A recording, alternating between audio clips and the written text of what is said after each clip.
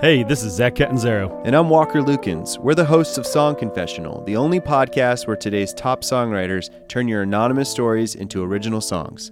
This week, we've got a salacious tale of train platforms and anonymous hookups. Austin songstress Buffalo Hunt transforms the confession into a cinematic indie pop gem, exploring the dark pleasures of our bad decisions. Listen to Song Confessional at KUTX.org or wherever you listen to podcasts. From KUT and KUTX Studios.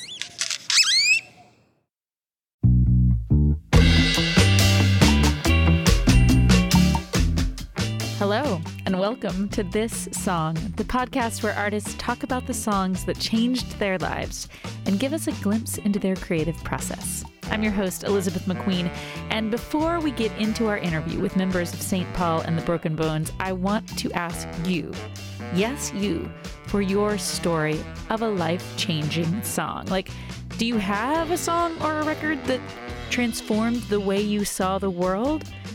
Well, if you do, tweet at us. We're at ThisSongKUTX, or you can send us an email. It's thissong@KUTX.org, or leave a comment on our Facebook page, or even call us. Go old school. Our number's 512-766-9066.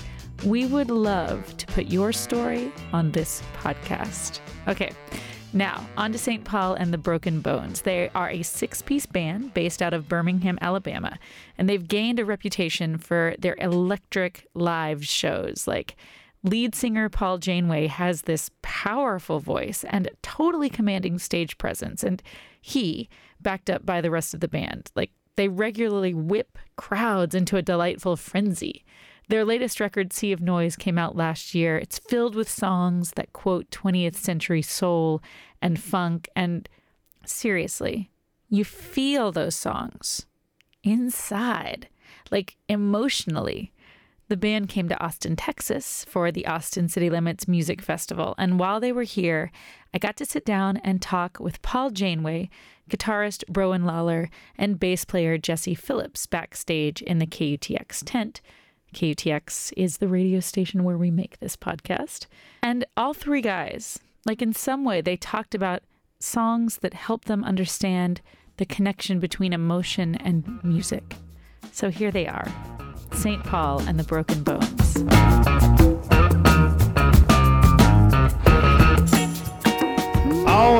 My go-to is I've Been Loving You Too Long by Otis Redding. I've been loving you too long to stop now. That one, I think that one changed my life for a long time. You know, it put me on a different path in life, I feel like. I've been loving you a little too long. I don't want to stop now. It's just that build, and then it's like the desperation and emotion. I'd say that would be the one. Don't make me stop now. Oh, hey, down on my knees, please don't make me stop now.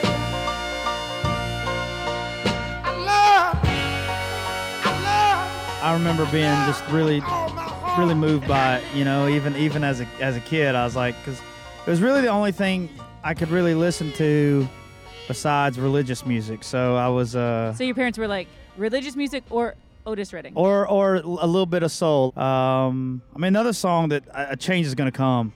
That song, it's just like, that's just a great. I know that's like a well-known one, but that one has had a really profound impact. I was born by the river in a little tent. Oh, and just like the river, I've been running ever since. It's been a long time coming, but I know a change gonna come. Oh, yes it will. I mean, and that has a different, I've Been Loving You So Long is It's a love It's song. a love song. Love and song. A Change Is Gonna Come is like, like it's the most pleading. It's a social change song. Yeah. And you guys do that, right? Like you do A Change Is Gonna Come, or you have. We have in the past. We actually, bizarrely enough, we just did a Otis Redding's 75th birthday party. His wife Zelma asked us to come play this event, and we did because Otis covered A Change Is Gonna Come. We did that song, and it's an impactful song, man. It's just got that. It's well written, and it has an incredible message, you know. It's been too hard living, and I'm afraid to die. I don't know what's up there beyond the clouds. It's been a long time coming. I know, change has gotta come. Oh, yes, it is. So do you think maybe it's, like, apart from the songs, do you think it's Otis Redding's voice that kind of changed? I mean, because you keep on going back to absolutely. Like, Otis No, Redding. it's the voice. Because it was he didn't show like this crazy range, but it was what he did. It was so emotional. You felt it, and you don't necessarily. I don't know if you feel that all the time. You know, I feel like great singers you do, but I think he was just really good at. I think he was probably one of the best at doing that. Do you think that being raised, like, because you were kind of raised to be a preacher, right? Right. And one of the things that preachers do is that they are able to, like, convey emotion and, like, carry people on a wave of emotion sometimes. I mean, do you think that you saw some of that in Otis Redding? Absolutely. I mean, it's all from the same. It all comes to me from the same place, and that emotional, being able to draw emotions out of yourself and people, is a very powerful thing. It's what we do for a living, you know, and we love doing it. So I think it's a powerful thing. And I think the difference sometimes, I mean, with Otis Redding is like doing it live is sometimes an easier thing to do because you've got like people in front of you and you're communicating with them in the moment. But with singers who can do it on a record, like you sang this song 60 years ago and I hear it today and it makes me feel like it's transcendent. Transcendent, yeah. I mean, I think that's kind of the magic of Otis Redding. Yeah, I think that's the goal is to make transcendent music. I mean, for us, and I mean, we follow that blueprint. It's been so long, I lived too long, but a change has gotta come. So tired of suffering, standing by myself. So do you think like Otis Redding opened your eyes to what you could do in secular music? Yes, in the sense that you apply those principles that you learn in church with singing with that sense of urgency to music that you write yourself that's not necessarily for a higher cause, you know. I think yeah, absolutely. I mean, yeah, to a degree. Yeah. I don't know, and I kind of think it all is to a higher cause, right? Like if you're doing it right. Personally, yes. I mean, that's how we kind of feel like, you know, bringing them to the Church of St. Paul and the Broken Bones, you know. There's probably going to be a little more cussing and sexual references and so on and so forth, but it's still for a higher cause. So you're here to bring people to church, like if we can. Right on. If we can.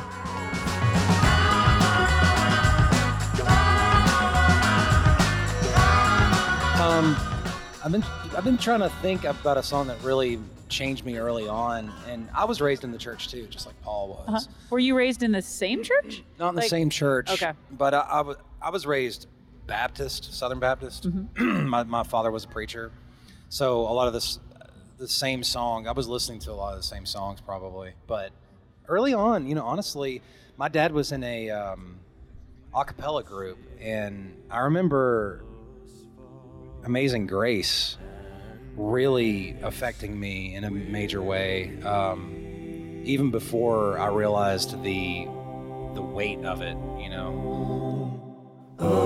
Amazing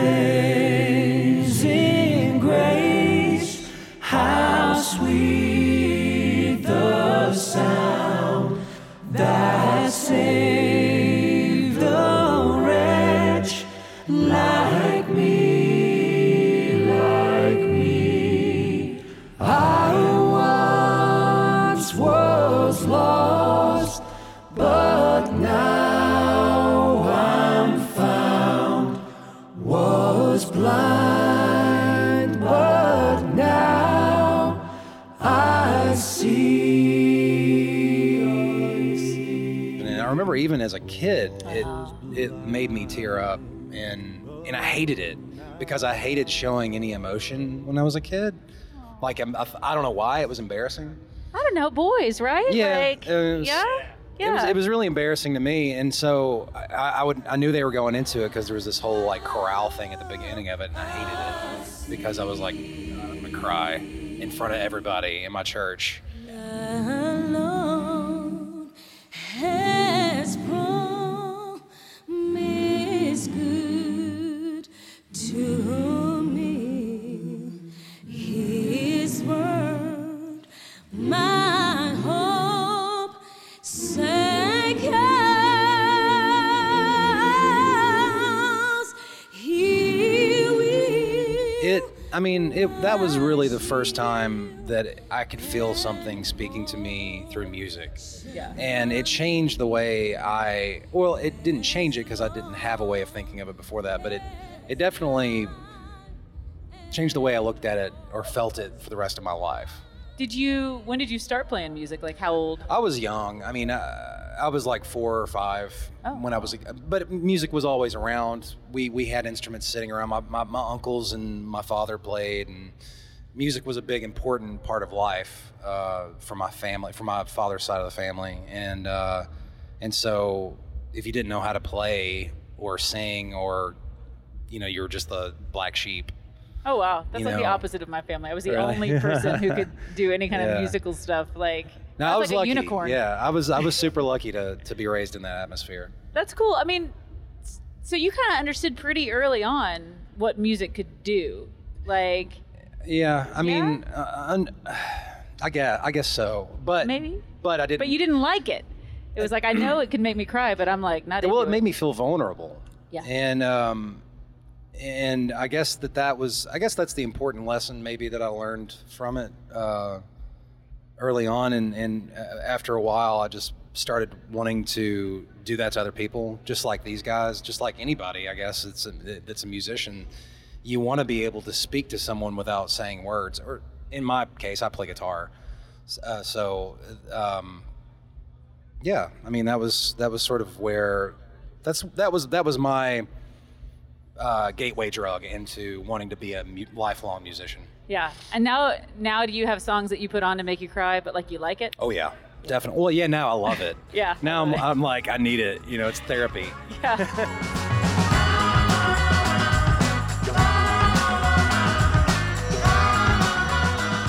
Well, yeah, it sounds like there's a thread running through what I hear you guys are doing. I wonder, Jesse, what you have to say here. I don't know. I was thinking about it while these guys were sort of talking about it. I know a really important album for me, and you could pick any of the songs off the album, but when I was young and I first started getting into different kinds of music other than what my parents listened to, and whatever we played in school band and all that, I heard Miles Davis's Kind of Blue for the first time.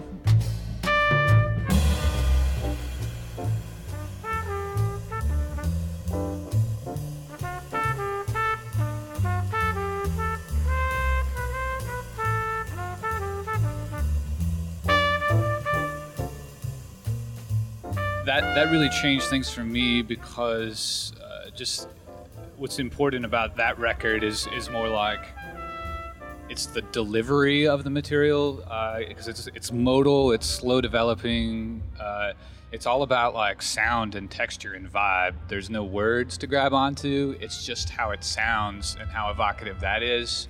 And I'm still kind of that way, like words are secondary to me. So when I'm thinking about a song or like how to create a song, it's all the other stuff that I think about.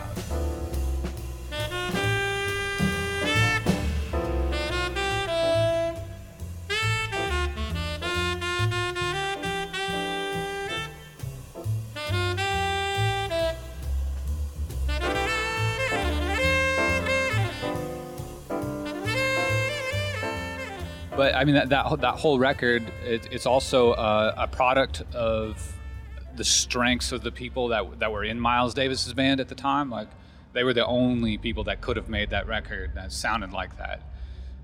And having anybody else cover those songs, you know, when you hear a group, because I guess a couple of them are recognized as standards now, like All Blues or Freddie Freeloader or whatever.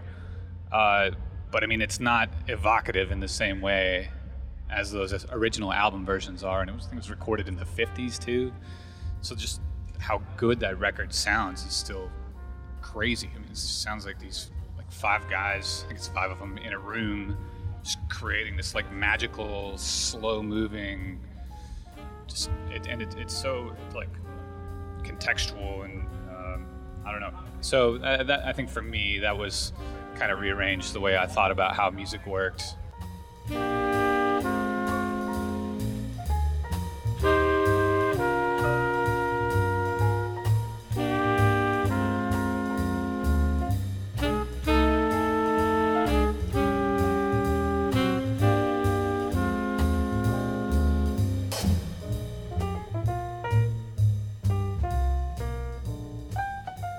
I think that was the first time I just heard music on record, like recorded sound, completely devoid of any kind of lyrical content, or even the melodies on that record, they're all modal, so they're not really like built into like scalar motifs in the way that a lot of like melodies are on record. Just like they'll play the same note for 6 beats and then play another note that's like half a step away, you know, and hold it out. And yeah, so I mean, it kind of just, I think it was mostly just emotional and instinctual for me.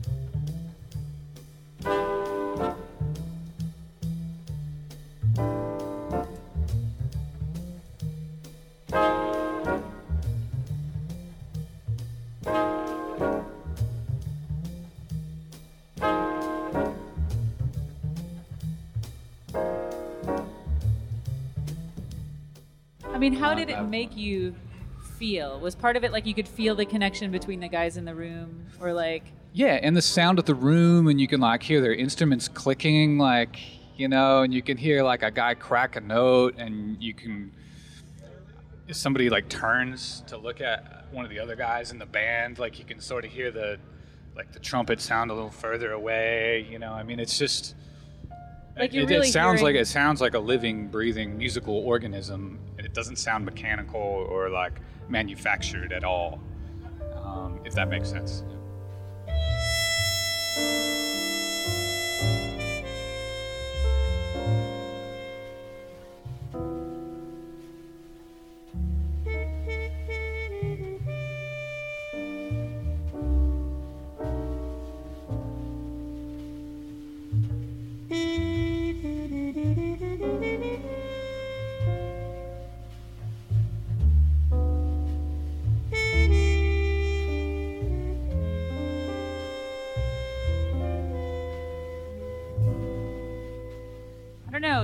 To hear in a recording, like, it sounds like what you heard was what all recordings are, but it's hard to think of them that way. Like, it's just a moment in time. Yeah. Like, you actually exactly. hear a moment in time between people. Well, and I think a lot of the, like, knowing more about music and some about jazz and stuff. I mean, I think a lot of the classic jazz recordings are considered classic because of the performances on the record could have only happened during that time with those players, and it'll never happen like that again. And not to compare our last record to the classic jazz records of yore, but I think when we made this record, Sea of Noise, the one that we've just put out, I think we did kind of approach it in like, let's make a record that really only our band can make right now. Like, it's a combination of these specific like strengths and ideas and talents of these players. Like, I mean, it would be hard for somebody to cover a lot of those songs with just an acoustic guitar and like make a reasonable representation of it. It's just a different approach, and like so trying to get like a representation, like you were saying, just like a representation of like what you are and what you can do Right. at this point. This in particular juncture. This particular juncture. Yeah. You know, and our band had 500 shows under their belt, you know, going into making this record as opposed to 10 when we made the first one or something.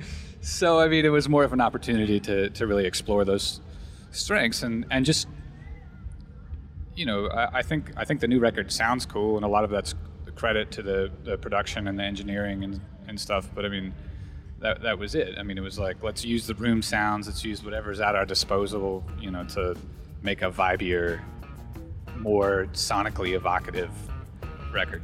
Well, man, thank you guys so much for sitting down with me. I know you've got a lot of stuff to do, but appreciate you guys. No, it's great talking to you. Yeah. Thank you. Is it the way that I move with you? Is it the way that my body moves? Can we persuade our hips all of the time? And this is Flow With It, You Got Me Feeling Like, from St. Paul and the Broken Bones' latest record, Sea of Noise, a record that could only have been made by that band at that certain time. The band will be touring North America from now through the fall. They're going pretty much everywhere, and they are also doing some dates with Hall & Oates, which is a really good fit. And if you live in Austin, you can see St. Paul and the Broken Bones performing with Hall & Oates on September 22nd at the Cedar Park Center. I'll post a link to their tour dates on the show notes page for this episode at kutx.org, and I'll also post the Spotify playlist for this episode. There you'll be able to find all the songs we referenced during this interview, all the way through. And if you liked this interview, you should totally become a This Song subscriber. Go to the podcast app or Stitcher or wherever you get your podcast. Become a subscriber. That way you'll get next week's interview with Matthew Sweet delivered right to you. And you'll also find our archive. We have over 93 episodes talking to people like Mark Mothersbaugh and Tegan and Sarah about life-changing musical experiences. Lots of good listening for you. And that's it. You have come to the end of another episode of This Song. This Song is a production of KUTX 98.9 in Austin, Texas. This episode was produced and edited by David Sanger and me, Elizabeth McQueen. This interview was recorded by Jack Anderson. Taylor Wallace curates our Instagram account. Kelly Seal is our excellent intern. And thanks to Deidre Gott and Peter Babb and Todd Callahan for all they do for this podcast. And it is true. Our theme song is Mahout by Austin's own Hard Proof. You can follow us on Twitter, Instagram, or Snapchat. Our handle is @ThisSongKUTX. You can like us on Facebook, and you can subscribe to This Song along with the other KUTX podcasts, Austin Music Minute, Liner Notes, and Song of the Day on iTunes. And if you have a moment, we would love a rating or a review. Right on. Thanks for listening. Talk to you next time.